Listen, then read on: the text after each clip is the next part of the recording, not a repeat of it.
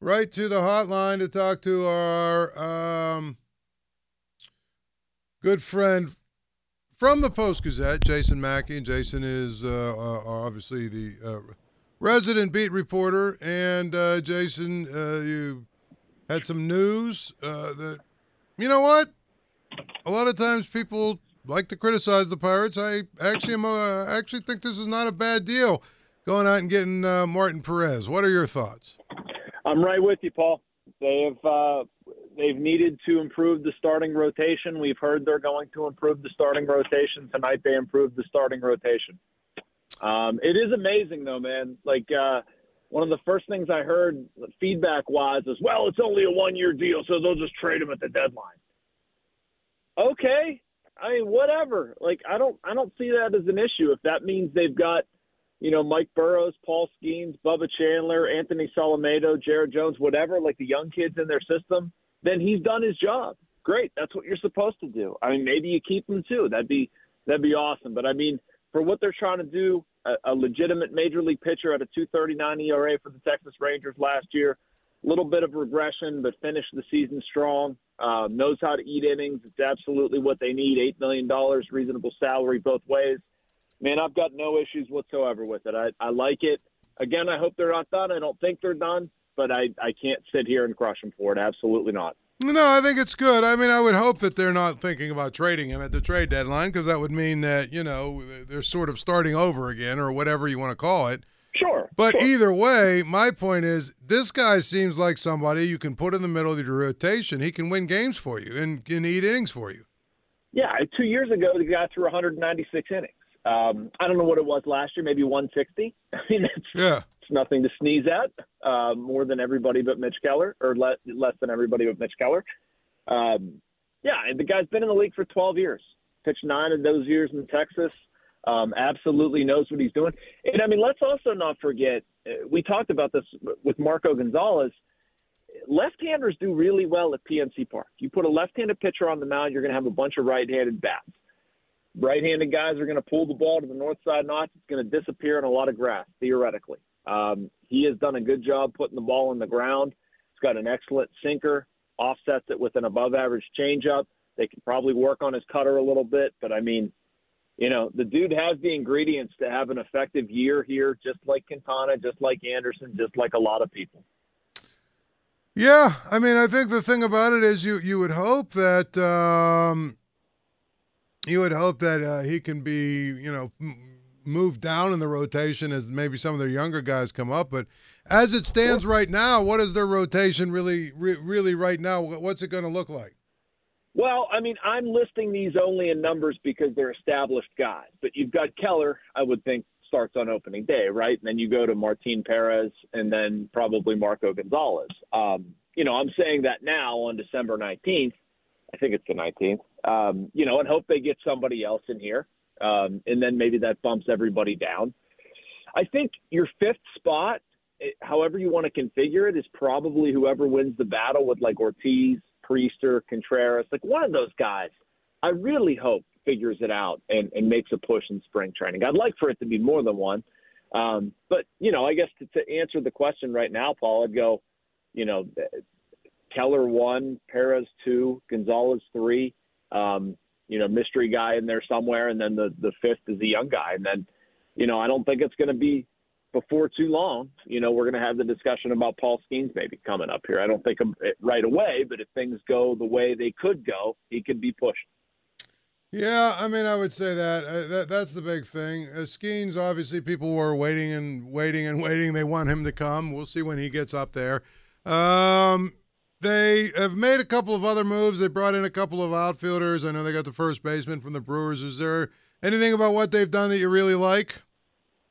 I mean, I like the Tellez signing. I don't have an issue there. I've heard some, feedback, some negative feedback on that one as well about, people saying he's washed or can't do anything, I mean, he's a platoon with Connor Joe.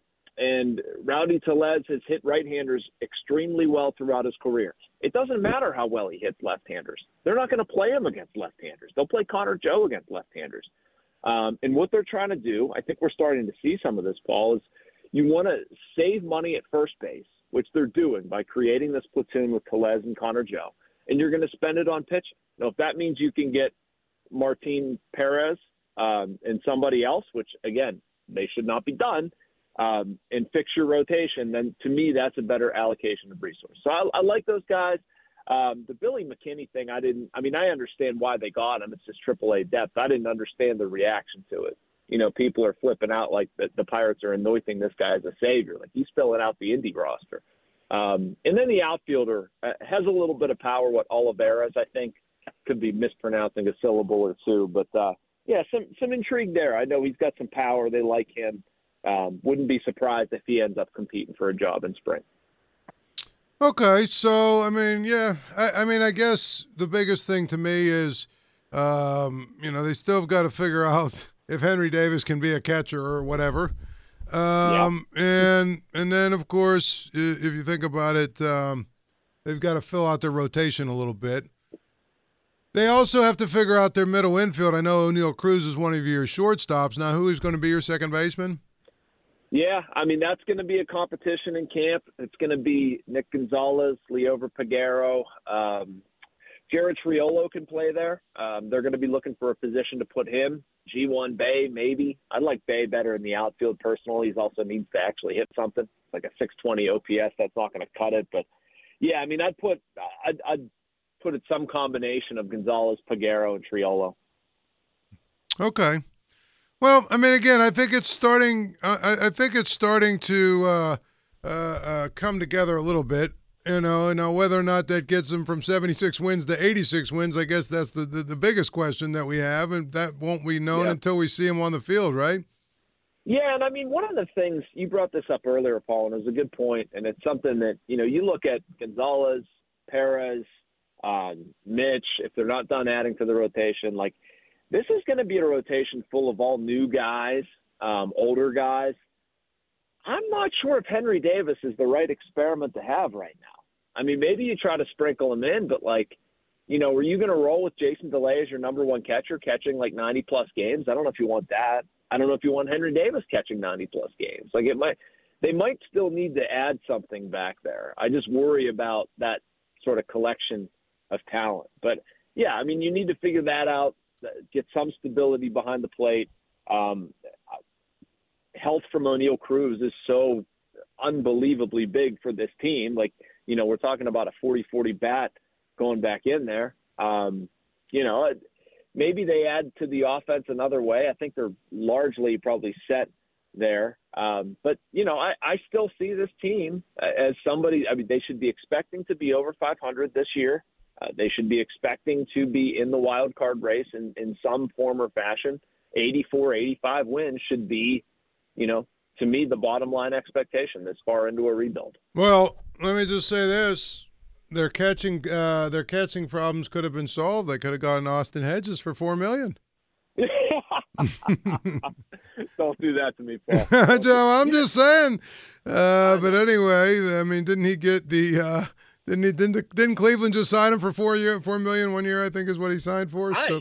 I have a better solution. I'd go throw about $1.5 million at Jacob Stallings and try to just do it easily. You know what? He's not going to embarrass himself. He's going to handle the pitching staff. If he gets relegated to a backup role because Henry Davis thrives, he's not going to be upset about it. He's as good defensively, if not better, than Jason DeLay. You can put Jason DeLay in the minors. If you can get Stallings for cheap, man, to me, that's a no-brainer move right now. Yeah, it's one of those things. We'll see. Hey, who knows? We love those Back to the Future signings. Last one for you, and I'll let you go because I know you're in a hurry.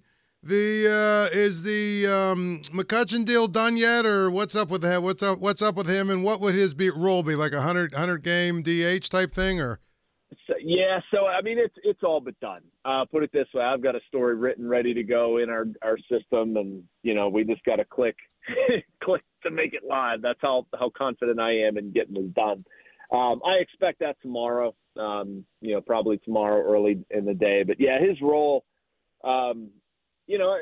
I think they want it to be a little bit different than last year, Paul. I don't think they want him hogging all of the DH reps. They'd like him to get out in the outfield. I think 100 games in any capacity is probably the max. Probably a part-time DH role, a little bit of outfield, get some guys off their feet. If he could play 30 to 40 games in the outfield and then spend the rest as a DH, I think they'd be absolutely thrilled with it. But basically just getting Andrew's body underneath him, or his legs underneath him, his body healthy. He wants to come back. They want to have him back. I don't expect any issues at that point. It's just a matter of what it looks like, and you got to try to keep him healthy. Well, Jason, I appreciate you jumping on. I know it's the off season, but it's never really the off season. Won't be that long. We'll be talking to you about spring training, believe it or not. Oh, come on, man. Let me have like a month. Yeah, well, you'll get a month, and then you get back on the road. So enjoy your month, buddy. Thanks, Paul. All right. Well, it's Jason Mackey, the Post-Gazette. I mean, again, you don't have to. You really don't have to, in my mind, love what the Pirates have done. But there seems to be at least a strategy to it, as Jason said. And that's really what's happening. It's, I feel like it's, they've got a plan, and let's see if it works. I think the signing today, if you really look at what it is, I think it's a good one. You had a left-handed pitcher. He's had some success in the last couple of years. Hell, he was on the World Champs. I think it can be a good thing. I really do. But to me, we've got to figure out in many ways, you've got to figure out what are you going to do with Henry Davis? What are you going to do at second base? There's a lot of things that you have to do that really, if you think about it, they still have a lot of work to do. But it looks like they are actually getting to a point now where there's starting to be some semblance of reality and some semblance of a plan that you say, well, I'm not saying this is going to be a team that's going to win 95 games, but if O'Neal Cruz stays healthy, if the platoon at first produces reasonably well, if they can find one more pitcher, if Paul Skeens jumps in in, say, June and becomes a really good pitcher the rest of the way, David Bednar stays healthy, yeah, maybe. Jack Sawinski takes another step forward and at the plate, becomes a little better hitting the ball against righties or whatever. Against lefties or whatever. Brian Reynolds, has a good year. Maybe. I don't know, Joel, am I talking myself into something that is probably a pipe dream? It's hard to disagree with it, so we'll see. I'm just saying.